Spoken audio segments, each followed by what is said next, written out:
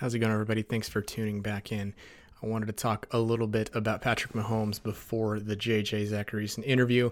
JJ gets into some really good stuff. He talks about how he looks at prospects, what metrics he uses, some mistakes that fantasy players tend to make when they're looking at prospects. He talks about a story. It's an overall really good episode, really informative, and I think a little bit entertaining. So that'll be good. But first, we needed to talk about what's going on with Patrick Mahomes. So first, I think it's important to note this is pretty much semantics, right? When he got tackled yesterday, the defender grabbed his neck and sort of pulled him backwards in the opposite direction he was running. At the time, what it looked like to me, and I tweeted about it, was that his head did what's called a coup counter coup, right? His head was going backwards and then slammed forward. A lot of times that's what causes a brain injury, right? The brain, you can think of it sort of like the yolk inside of an egg. You don't have to break the shell itself, but if you shake it hard enough, the yolk is going to bust. That's what a traditional concussion was, and that's what it sort of looked like initially. Now, what it ended up being, according to Jay Glazer, is that he had his carotid arteries essentially cut off. If you don't know what carotid arteries are, they are on the front of your neck at the base. They run all the way up into your brain. They bifurcate into smaller arteries, and they give your brain oxygen and blood. When you get them cut off the way Patrick Mahomes did, what essentially happened is the defender kinked the hose carrying the blood from the arteries to the brain, and his brain didn't have oxygen or enough oxygen or blood to function for that split second. Now, those are some massive arteries. They provide a lot of blood to the brain, and even a split second of not having enough oxygen and blood to the brain can cause the symptoms that Patrick Mahomes displayed. They looked like concussion symptoms. He was sort of wobbly. He didn't really know what was going on. You could see it in his eyes. It was really scary. It's a scary scene. Now, they put him in the concussion protocol because he was displaying signs of concussion. Right? You could have fooled me. I've never seen that in a non-combat sport where the carotid arteries are occluded that way and an athlete loses consciousness. If I would have seen that 10 times, 9 out of 10 times, I would have told you it was a coup counter coup concussion. The other one time I would have said, yeah, maybe it's carotid arteries. So fooled me. I was wrong, but that's where I was wrong. I always look at it and approach things as if you hear hoofbeats, think horses, not zebras. What's the most likely explanation? And maybe in that case, I was wrong. I was wrong to think that a coup counter coup concussion was the most likely explanation, but that's where I went. But for some clarity, the reason he is in the concussion protocol is because he displayed concussion-like symptoms. It's not necessarily because he got a traditional concussion. However, here's where things get a little tricky and it becomes semantics. This was still technically a brain injury. He did not have enough blood and oxygen to the brain in that moment, so his brain, for a split second, shut down. That is, for all intents and purposes, a hypoxic brain injury. You can't really say it's more severe or less severe. It's just different. It's not a traditional brain injury, but still, moral of the story, he's in the concussion protocol. Obviously, he didn't come back, but he's going to be in the protocol likely most of the week. I'm not going to say that he's going to play and that it's a slam dunk. I also don't think that there's any bad intentions behind keeping him in the concussion protocol. I think that they'll walk him through and try to be as safe as possible. It's just important to keep in mind that since this is a non-traditional brain injury, it's going to be day by day. You know, I think it's wrong to think that it's a slam dunk he's going to play, but I also can't say that he's not going to play. So we'll take it day by day. If he's doing well, he's going to continue to progress through the protocol. I don't really think it's like a competitive advantage thing. I think that the Bills are probably preparing to play against Patrick Mahomes, and if they're not, then they'll be just fine playing against Chad Henne, and I think that they're going to prepare that way. So in the end, that's what's going on with Patrick Mahomes. Those are the differences in perspectives and viewpoints. It was still technically a brain injury because his brain didn't get blood and oxygen, but it was not a traditional, what you'd think of quote unquote traditional concussion. So that's what's going on with Patrick Mahomes. So now that's enough of me rambling. We'll get into the show with JJ Zachariason. Welcome back to the Injury Prone Fantasy Football Podcast. I'm your host, Dr. Edwin Porras, Doctor of Physical Therapy, Medical Analyst at FantasyPoints.com. Gracias por tus oídos. Thanks for tuning in. That might sound familiar. We have the originator, or maybe not the originator, but the person who adapted, that's not a word, who adapted the thanks for tuning in about 500 times now, I think it is. Whatever number he's on. He's a dad. He's an editor-in-chief at FanDuel and Number Fire. He's the author of The Late Round Quarterback. He's a host of the Late Round podcast with Denny Carter at Live the Stream FF on Twitter. He is a Pitt alum, and he is at Late Round Quarterback on Twitter. None other than JJ Zachariason. JJ, thank you for joining us. I really, really wanted to get to know you a little bit better. I think maybe humanize you a little bit because I see how people can be really mean to you on Twitter. But I think the one question most followers want to know right off the bat is, how are you, first of all? And how many retirement parties did you experience this year? I'm good. To be fair, I feel like people on Twitter, for the most part, like there are other analysts who take a lot more crap than I do. It's just that I often will call it out whenever they do, and I'll make some sarcastic comment back to them because I like what's the point in having like a listenership and readership if not to just have fun with it a little bit. Yeah, Um, absolutely. so yeah, so things are good. I'm good. I'm excited for these conference championship games. As for the amount of retirement parties that I experienced this year, I was actually thinking about this. I would probably say that I did three. I had three of them a week ish. It slowed down towards the end of the year because I got to a point where people were hitting my mentions consistently. I mean, I'm talking like every 5 minutes asking me for a retirement tweet for a player that they had. And Guilty. so Guilty. yeah, it got to a point where I just wanted to slow it down a little bit and not totally overplay it. So It- I'd say I was probably at about 50 retirement parties this year. Sounds about 50. right. Who throws the best one? Who throws the Oh best one? In other words, whose were you actually literally tilting your face off of? Oh my gosh, there's been so many. I don't know off the top of my head. I have so much recency bias in my brain and like nothing compared to the true retirement parties. And what I mean by that is like this past week with Drew Brees. And like Right. Right. I felt kind of terrible making the joke about the retirement party. But it was all in fun. And then the best one though, the best one was Des Bryant. When That was the best one.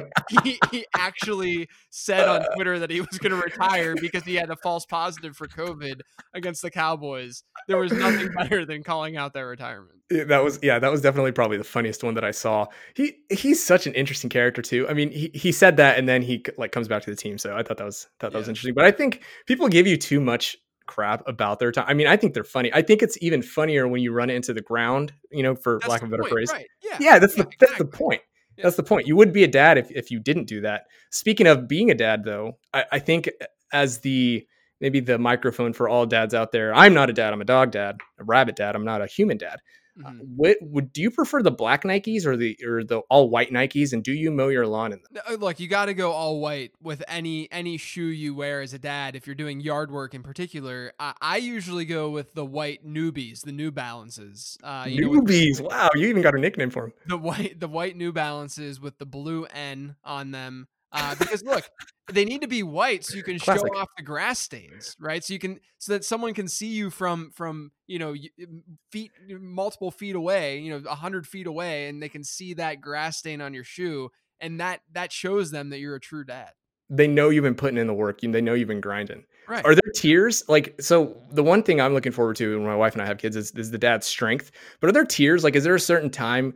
Like, I don't know, Avery's like 2 or 3, I think I heard you say on the podcast. Like, Yeah. at what point do you get to the point where you're like really good at trimming your hedges versus like super utmost dad strength where you could like beat any kid's butt?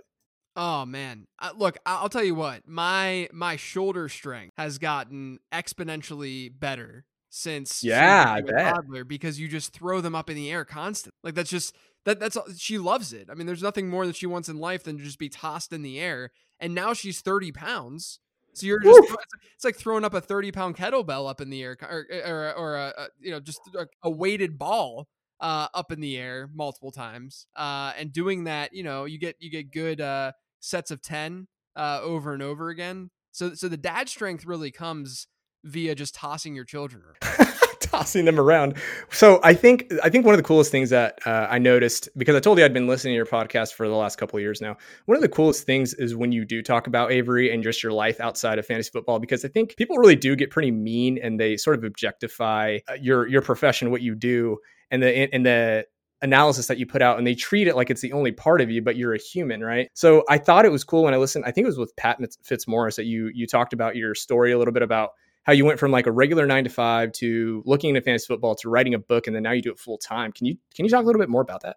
Yeah, so I got my degree in marketing. I went to University of Pittsburgh. I got my degree, graduated. Did the 4 years, had a good time in college. Did the typical college thing. My now wife and I moved out to Cincinnati after graduating. So she and I went to high school together, but we didn't start dating until college. And then we decided to move to Cincinnati. She got a job out there, and then I found a job out there. And so I got my degree in marketing, and I actually have like a graphic design, web design background. That it was self-taught. I didn't go to school for it or anything like that. I just was always really interested. And that's actually how I made like side money in high school instead of having like the traditional job. Nice. And so that was always like a sort of a passion of mine. And so given the fact that I, had this marketing degree and such, I went into the advertising world and worked for an ad agency out of college in Cincinnati, and Cincinnati's where Procter and Gamble's at. So you just did a lot of, I did a lot of work for Procter and Gamble brands like Swiffer and stuff like that. And Wow. so Did you ever get any free Swiffers? I don't think. I mean, I was an entry level, project manager at the time, and so I didn't matter much. Sure, sure. And so, but it was just one of those things. It sounds a lot cooler than it is. It really was a very demoralizing scenario and situation for me, I would say. To the point where I then took another job that after like a year and a half, 2 years of this one, my original gig, took another job at another smaller firm. But while I was there, was sort of where I was when I was launching this ebook. So at my first job, I was just sitting there and I'm like, I'm not getting enough out of work right now. This is not really where my passion is. I feel like I'm doing worthless work. I don't feel fulfilled. And so what I did is I would work during the day. I'd go home, and I would just write that became this ebook. One day at work, I just opened up a Word document and just started writing like some of my passions and what I would ideally like to do. And when one of those things was fantasy football, because I'd always just been so into fantasy, as most people who are analysts, or even just folks who want to do it as a hobby. You're just so into it, and it forces you to do that. So I just decided to start jotting my thoughts down a little bit. And at the time, this is 2011, 2012. At the time, quarterbacks were really starting to get a lot of love around the industry and be drafted early. So in 2012, people forget about this, but 5 quarterbacks were drafted in the first 2 rounds, ADP wise. Do you remember who they were? I'm gonna say Aaron Rodgers, probably Peyton Manning, Matthew Stafford, and Cam Newton were 2 of them. And I don't, maybe Tom Brady was the last one. I don't know who the last one was. But yeah, so there were 5 quarterbacks that were being drafted in the first 2 rounds of drafts, and I'm sitting there and I'm like, this doesn't make any sense, because I've been playing fantasy at that time for 10 years or so, 10 plus years maybe. And I constantly and consistently was drafting quarterbacks late, because I realized that even though, there are year to year fluctuations with scoring, and maybe one guy is giving you an edge that one year, I realized that just this really basic way of looking at fantasy football is from a supply and demand perspective, where there's a lot of quarterbacks who are usable, and you're only starting one of them. So there's going to be guys on the waiver wire, or you can get guys late, and so on. So what I did was I took the passion of everything, really. I at the time, this is like 9 or 10 years ago. At the time, ebooks were not as big as and just frequent as they are now. And so what I did was I combined my web design and graphic design love and knowledge, and I actually coded this ebook, and made it look pretty, and responsive, which was a thing that was not as easy to do back then. I did that and had a lot of fun doing that, all while writing this ebook that was based on drafting quarterbacks late and just fantasy football strategy. I'd never really written anything in my life that was important. So I had to put that together and sort of just kind of find my voice a little bit through doing that. Brought it all together, launched the ebook in 2012. And at the time, everyone's saying, get your quarterbacks early. And I'm like, wait a minute. You might want to get them late. And here's why. And so I had the book. And then over that next year, I got opportunities at, did a quarterback series at Roto World. Evan Silva messaged me one day, which it was crazy when, it's just one of those moments. Everyone has those moments in their career where, I always read Evan Silva and I was following him and all that kind of stuff. And then he calls me one day and I'm like, oh, I'm having a conversation with Silva. And then I look back and now I'm good friends with the guy. And it's just, it's such a weird, thing to look back on and talk about and think about. But Silva hit me up. I had a conversation with him, and then I wrote these articles. I did a little bit of work. I think I wrote like 3 articles for Pro Football Focus when Mike Clay was there. And then a couple months after the PFF stuff, I got a call from Numberfire, and they were looking for someone to sort of run their content. And I jumped on the opportunity, and I've been doing that ever since. Jeez, man, that's the first thing that came to mind was, is JJ 97 years old? Because you've been playing fantasy football, you said, for 10 years, to almost 10 years ago. So, I mean, maybe I'm confused. Maybe Yeah, you're like no, maybe Benjamin it was Button. that might have been hyperbole. But I've been playing those since I was like, 13ish. So Oh, wow, really? like the league, yeah, the league that I've run with my high school buddies. We just had our 18th year, I think, Dear God. yeah. So I've been playing for a really long time. I mean, I'm 30, I'm going to be 33 in a month. So I'm not like that old, but yeah, I mean, like I've been playing fantasy football for a really long time, considering, I'm not like 50 years old. So your story is so cool in the sense that I feel like you just worked your ass off and like did it for you made it your full-time job before it was your full-time job.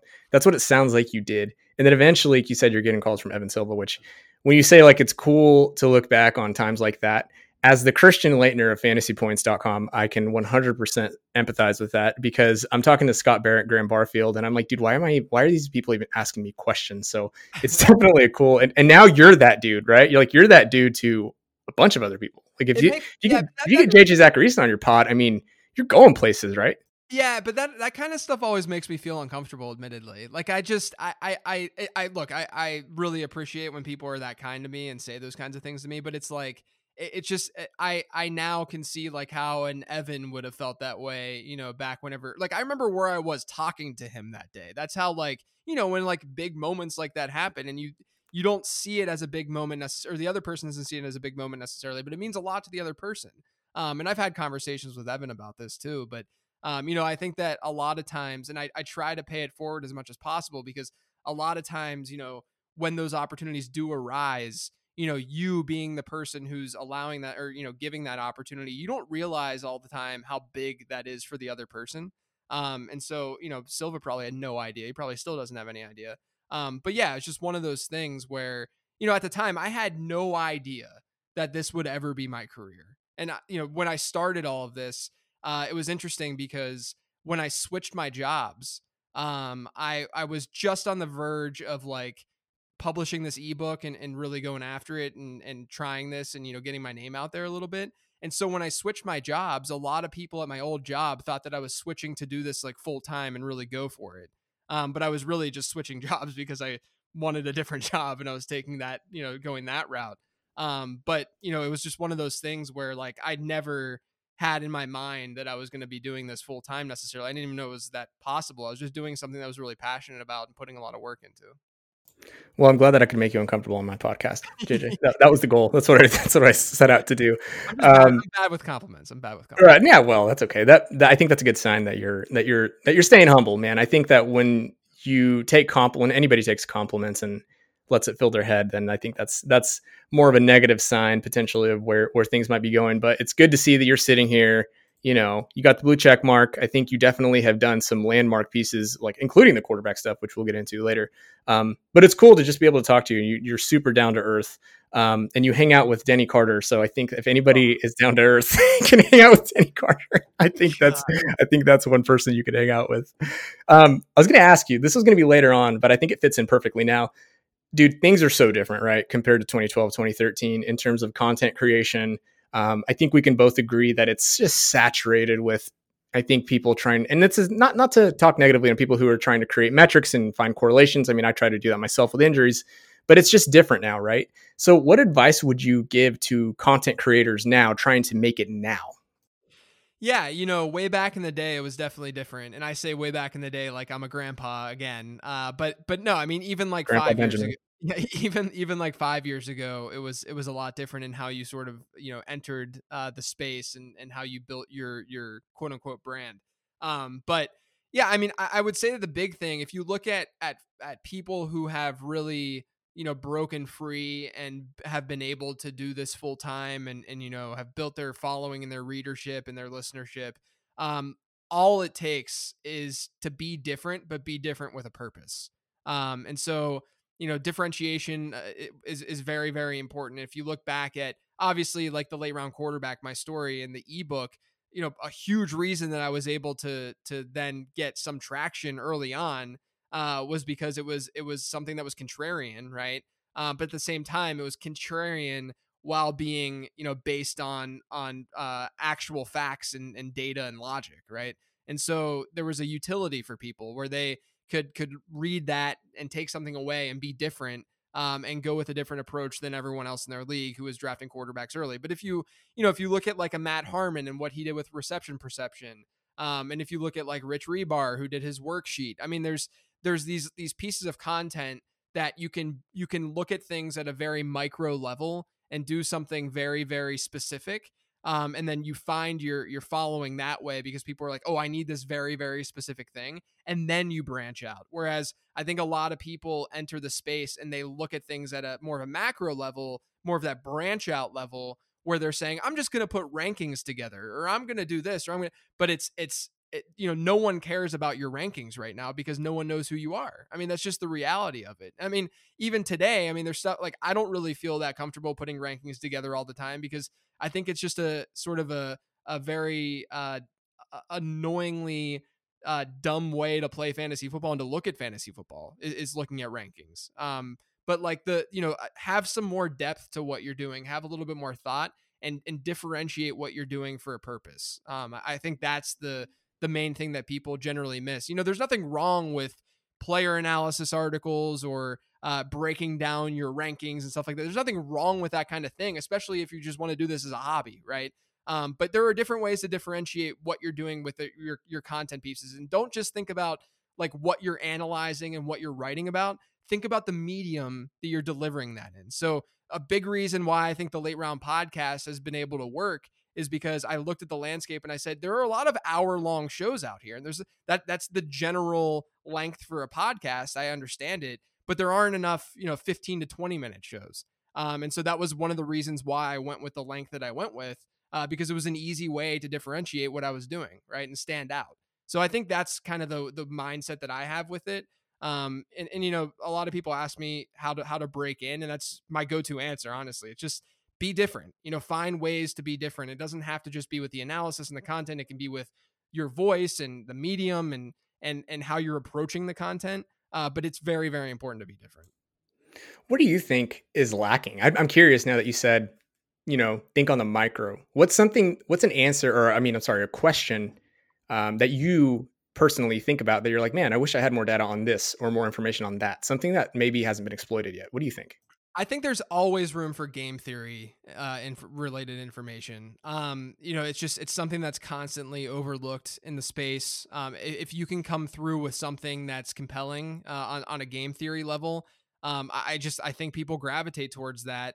And I can look back at my podcast numbers even, or the article numbers that I get for stuff that I write and produce. And easily the best shows and the best articles that I put together are game theory driven articles and shows, which is why a large portion of my time during the off season in particular is focused on that kind of stuff, because it's a way to actually give people the tools to beat their league mates consistently. That's where the utility comes into play, and that's where you can really help people out, is by looking at the game theory side. Because look, I mean, my dad has been in that fantasy league that I talked about earlier, that's been around for like 18 years now. And he can go to and find a rankings list anywhere and find sleepers and draft the same guys that I want to draft, or my other league mates who are really into this want to draft. And my dad's not super, super into this, right? Because it's just really easy to find this information now. Whereas, really being reactionary to what's going on in your draft, and understanding that the strategy side, that's something that you have to learn. That's something that takes time. And by, being the analyst who puts that kind of stuff out there, that's really what's going to be helpful in allowing yourself to stand out. Yeah, and I think that your dad must be at least 137 if you're he's getting up there. Yeah, he's getting up there. So definitely has dad strength. We'll put it that way. He's reached maximum tiers. So then I think a good follow-up here then is, I don't necessarily want to ask how your 2020 went, but I do want to know, was it different than most seasons? And as we move into the game theory sort of off-season time where people do put out more content that way, can you talk a little bit about how you look at prospects and how you look at the game in general and what your views are there? Yeah, so as far as my 2020 season kind of went, I'd say it was fine for the most part. You know, I feel like I didn't have many like strong takes on one side or the other with some stuff as more higher level, like positional related things. But you know, some like general takeaways that I realized this season. I think, you know, it was interesting because we kind of have like a control group this year, right? Because we didn't have, like, we know how fans impact games now, at least to some degree, right? And what we found was that, you know, home field advantage changed a little bit.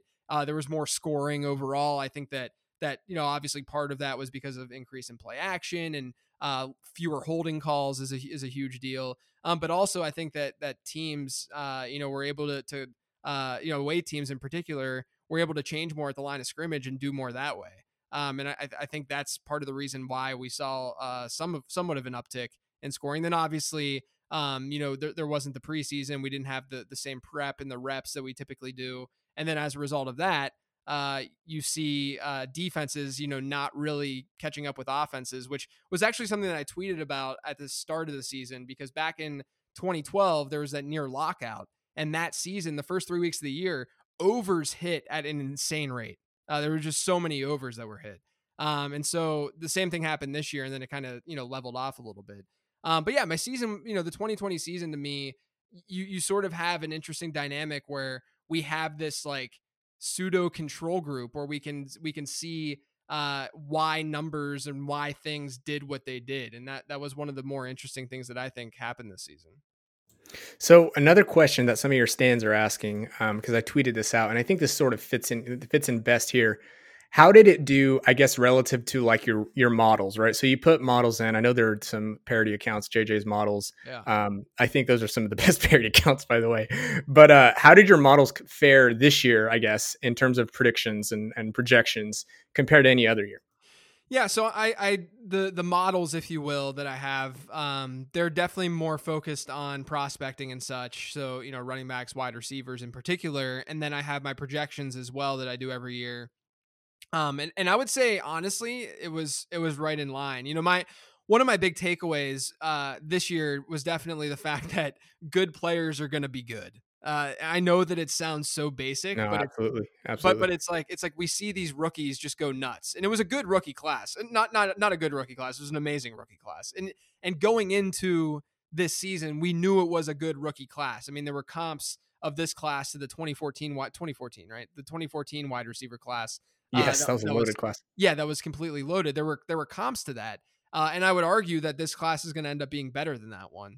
But what we saw was that, you know, a lot of people were turned off by the lack of reps that these rookies were going to see, and then all of a sudden, you know, they just balled out. I mean, Justin Jefferson breaks the rookie receiving record. We have Brandon Ayuk balling out down the stretch. We have T Higgins doing really well. I mean, the whole class just did well. The whole first 2 rounds of rookie drafts had like an 80% hit rate this year. And so what that tells us is that maybe we shouldn't overstate like change of scenery and you know, what it means to transition to the NFL. And I know the game's changing a little bit too, and there's more college concepts. It's a little bit easier too for wide receivers than it used to be. But even still, I mean, it's just one of those things where good players are going to find the field and they're going to do well. And that to me was one of the big takeaways, and that made it easier too on, you know, my prospect model and my projections and such, is that I didn't really have to adjust for what was really going on, you know, with the lack of reps and with the circumstances of this pandemic season. And so as a result of that, you know, I think the prospecting was fine and normal, and the projections were fine and normal. How do you start your sort of prospect looking? How do you analyze these prospects now coming into 2021? Yeah, so I what I do is, and it's kind of obnoxious this year because the combine's not happening, but I usually start prospecting at the end of like January ish, so around now. And I'll take the combine list and I'll start with those players and I'll input them into my database, and I'll you know, run their numbers basically based on a few metrics that I found to be predictive when working in unison. Be predictive in What's your favorite one? I'm going to interrupt you. What's your favorite metric when you look at prospects? I would say yards, either, I mean, for running backs, yards per team play, and then for wide receivers, yards per team pass attempt. I thought you were going Um, to say hand size. Yeah, yeah. So I don't actually, my models don't really get heavy into combine metrics. So that's not going to really matter that much for the prospecting that I do. It's really honestly, it's really just for thresholds. The combine stuff that I look at. So like, Elijah Holyfield running like a 4.72 or whatever it was a couple of years ago, like he was off limits no matter what. I was never going to touch that guy. And so, generally speaking, though, good players in the NFL are not going to be that poor at like running the 40, right? And Right. so what I found is that there's just not a lot of correlation with the combine versus how they perform at the NFL level, because there's just so much more to look at when you're evaluating these guys, mostly college production and when they broke out and all that kind of stuff. So the reason I like a yards per team pass attempt at wide receiver, this is something that the RotoViz guys have worked with for a really long time. Anthony Amico talked to me about it about 3 years ago, I'd say. And I incorporated it in my model, and it really helped my model out.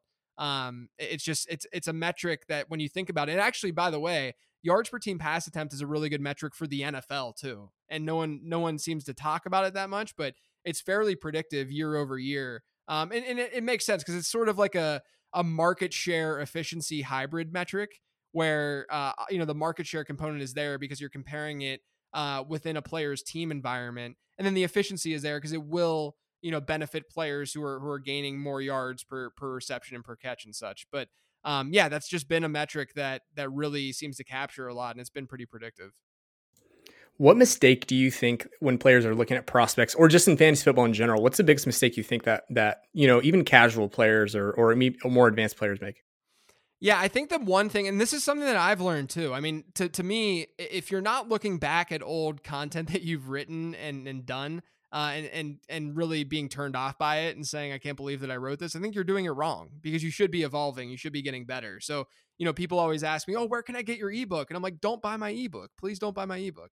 Because it's not good anymore, right? I have 3 copies of that ebook. Yeah. It's just not a good, the analysis in there is horrific, and I cringe if I look at it. So I haven't looked at it in like 6 years, but yeah. So the one thing that I think that people don't really pay enough attention to or stress too much is the floor to ceiling combo of what individual players provide. You can think of that from the perspective of prospects. You can think of it as a weekly projection and how we project players. Because number one, we think we know a lot more than we actually do. We got to embrace variance a little bit more than we do, right?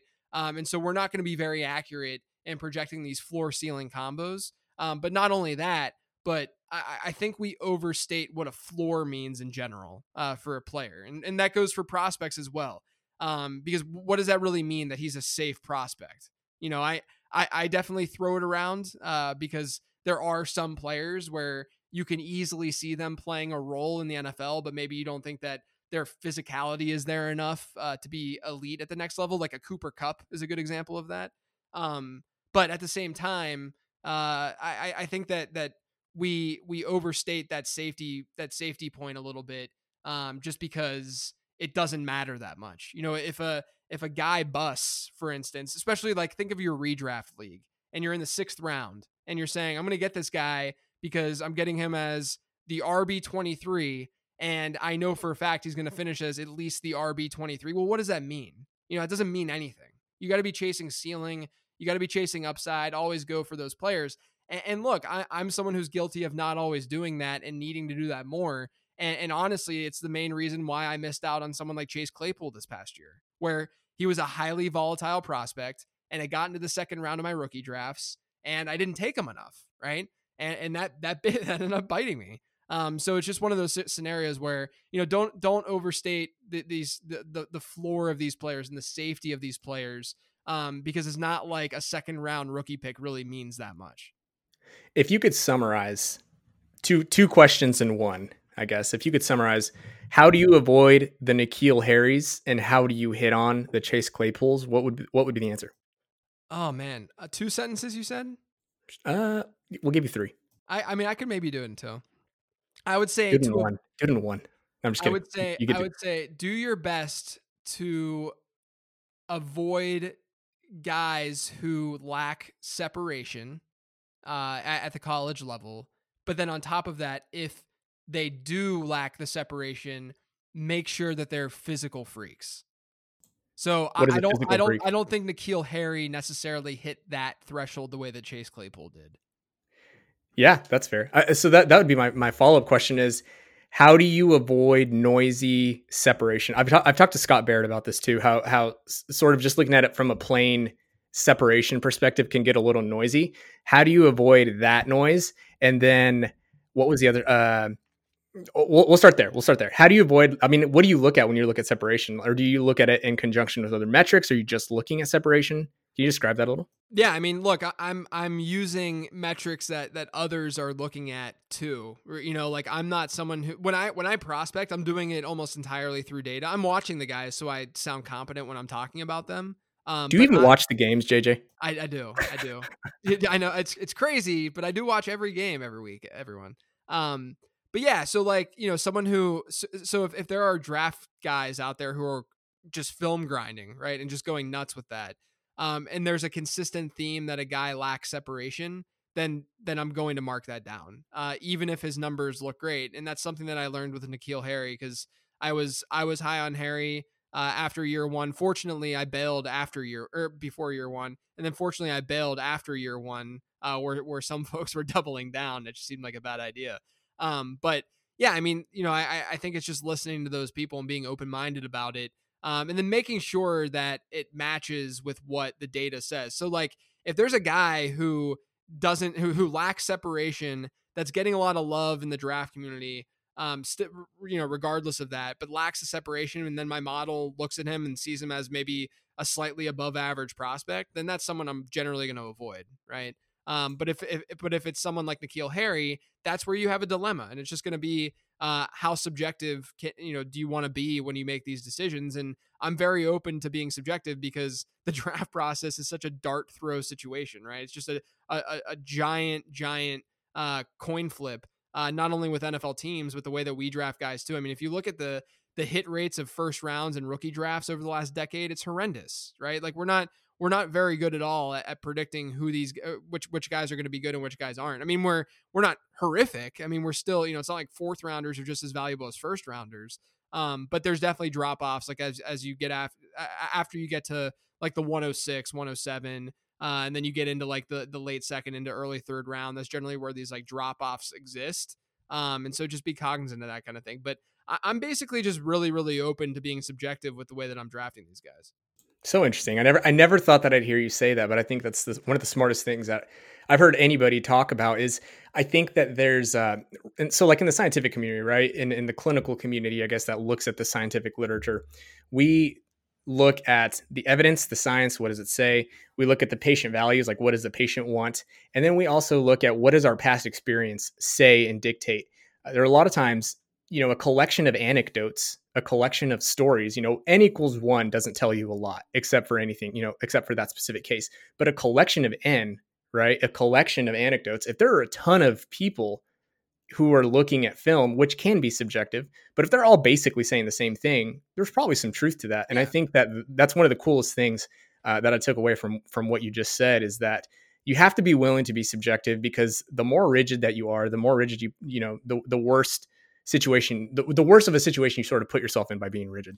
Yeah, I mean, it's interesting. I was actually talking. I talked to my doctor today. I had an appointment with him, and one of the things that I talked to him about, and what he admitted, he was like, "Look, we don't have all the answers, right? Like he's admitting that he doesn't Exactly. know absolutely everything, because it would be ignorant to think that you knew everything. So if I'm getting a second opinion on something, or if I'm talking to this other doctor about X, Y, and Z, he doesn't get mad about that. He's accepting of that, because he knows that he doesn't know everything about this particular topic. And that's the way that I feel, especially with a topic that is has a lot more variance than anything medically related, right? I mean, it's just it's just Hopefully anyway. yeah, right. Like let's hope that we're not diagnosing patients with stuff at the same rate that teams are hitting on quarterbacks in the first round.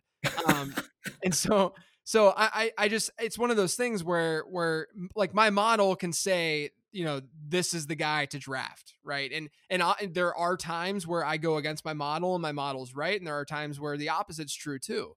And the question is, when do you do that? When do you not do that?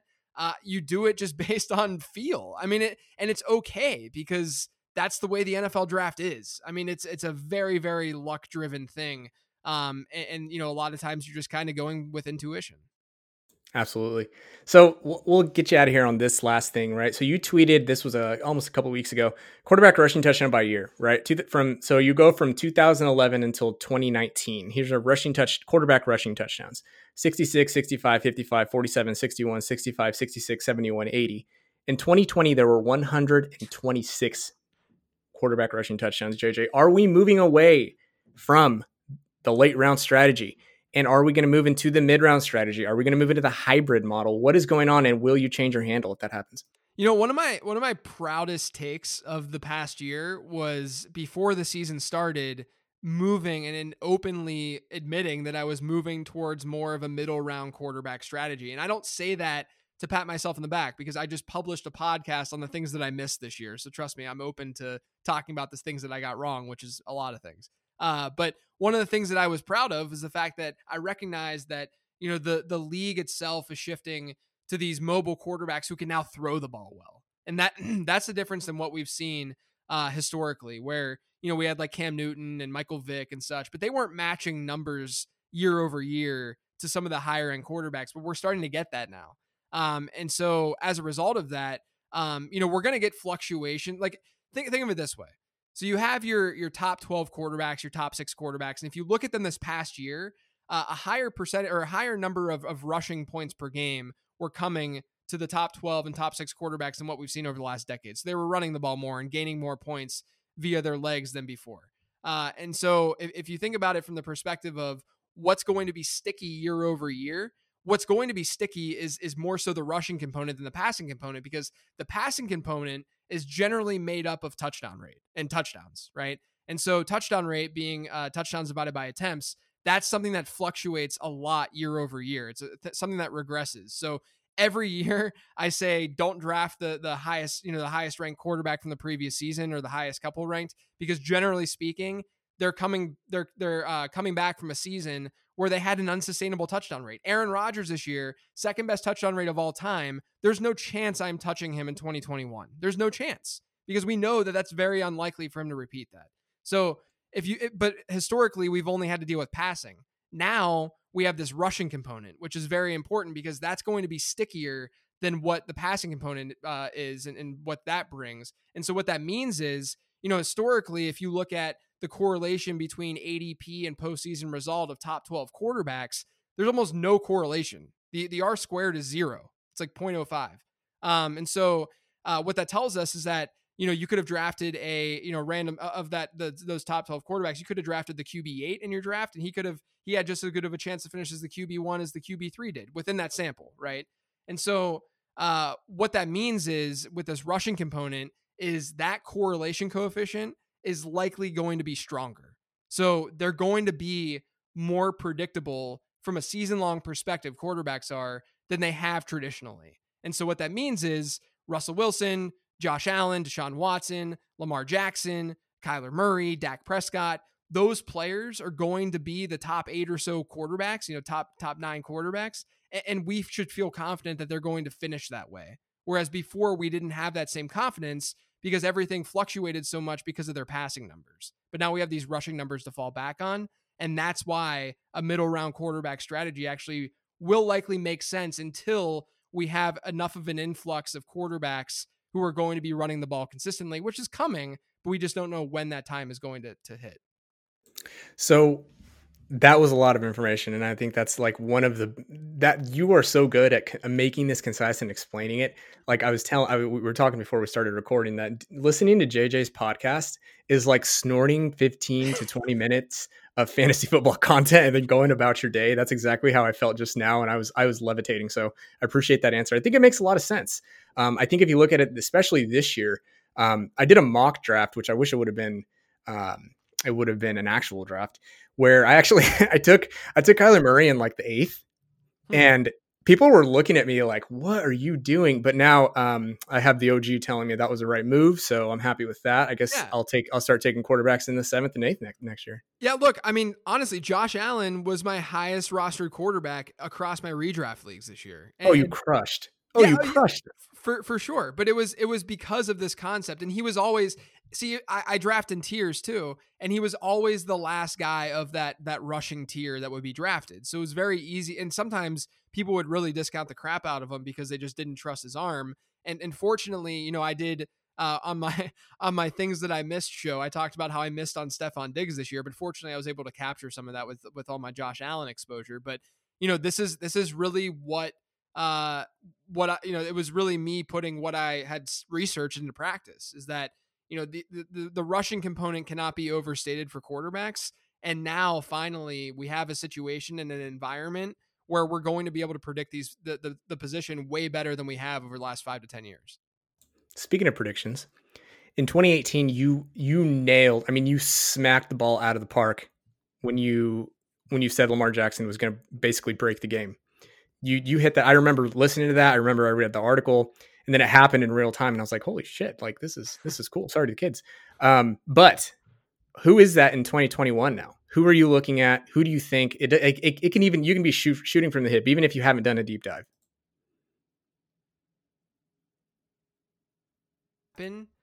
I don't think it's going to happen. I don't think we're going to have a Lamar Jackson type season again, at least in the short term. But I think if it's going to happen, we're going to have to look at one of the rookies, and maybe like a Justin Fields, who's going to get a lot of work on the ground. I mean, you're really looking for, I would honestly say Joe Burrow, if he didn't have sustained that injury, I would feel sort of confident in that, because he does bring that rushing component. He had a really low touchdown rate this year that you know, is going to regress positively for him. And obviously, you know, the offensive line can be boosted a little bit. The weapons are there. I really like Joe Burrow's environment. I just wish that the injury didn't happen. So, you know, so does he. Yeah, since we're talking about this in January, I can't sit here and say Joe Burrow would be it. I think you're right there, though. I think that's the right approach with him. He had a massive knee injury. I mean, that is not something, even if he's physiologically gets there. We see it with athletes all the time. They'll get through their rehab. They're doing like some intense rehab, man, like strength and conditioning work. They're cutting, they're jumping, they're you know, throwing weight around, but they get onto the field and it's just not the same. Like they're psychologically not there. So there's something to that. So I think that's the right process. Sorry. Yeah. Continue. Yeah. So no, I was just going to say, I mean, like the guys this year, for instance, I didn't see a late round quarterback this past year that was going to get close to like a Mahomes or Lamar Jackson type season. So the guys that, you know, if I didn't get a Josh Allen type in my drafts, I was getting like a Joe Burrow or a Ryan Tannehill, because they're guys that are mobile, and that they can bring that upside. And so, you know, I think the only really option to have like that true ceiling is to attack ambiguity, and ambiguity is going to exist with the rookie quarterback. So I think maybe a rookie quarterback would be the one who, you know, would surprise us all, because otherwise you look across the landscape and honestly, the market's going to be really efficient at the quarterback position, just as it was this year. Awesome, man. This was so good. I really appreciate you coming on, JJ. We will get you out of here. Where can people find you? Yeah, I'm on Twitter at Late Round QB, and then you can find my podcast, the Late Round Podcast, anywhere podcasts can be found. That sounds familiar. I've heard that before. Thanks for coming on, man. I really appreciate it. Super sharp analysis as always. I think that the stands will appreciate this one a lot. So thanks for coming on, JJ. I appreciate it. Yeah, man. Thanks for having me.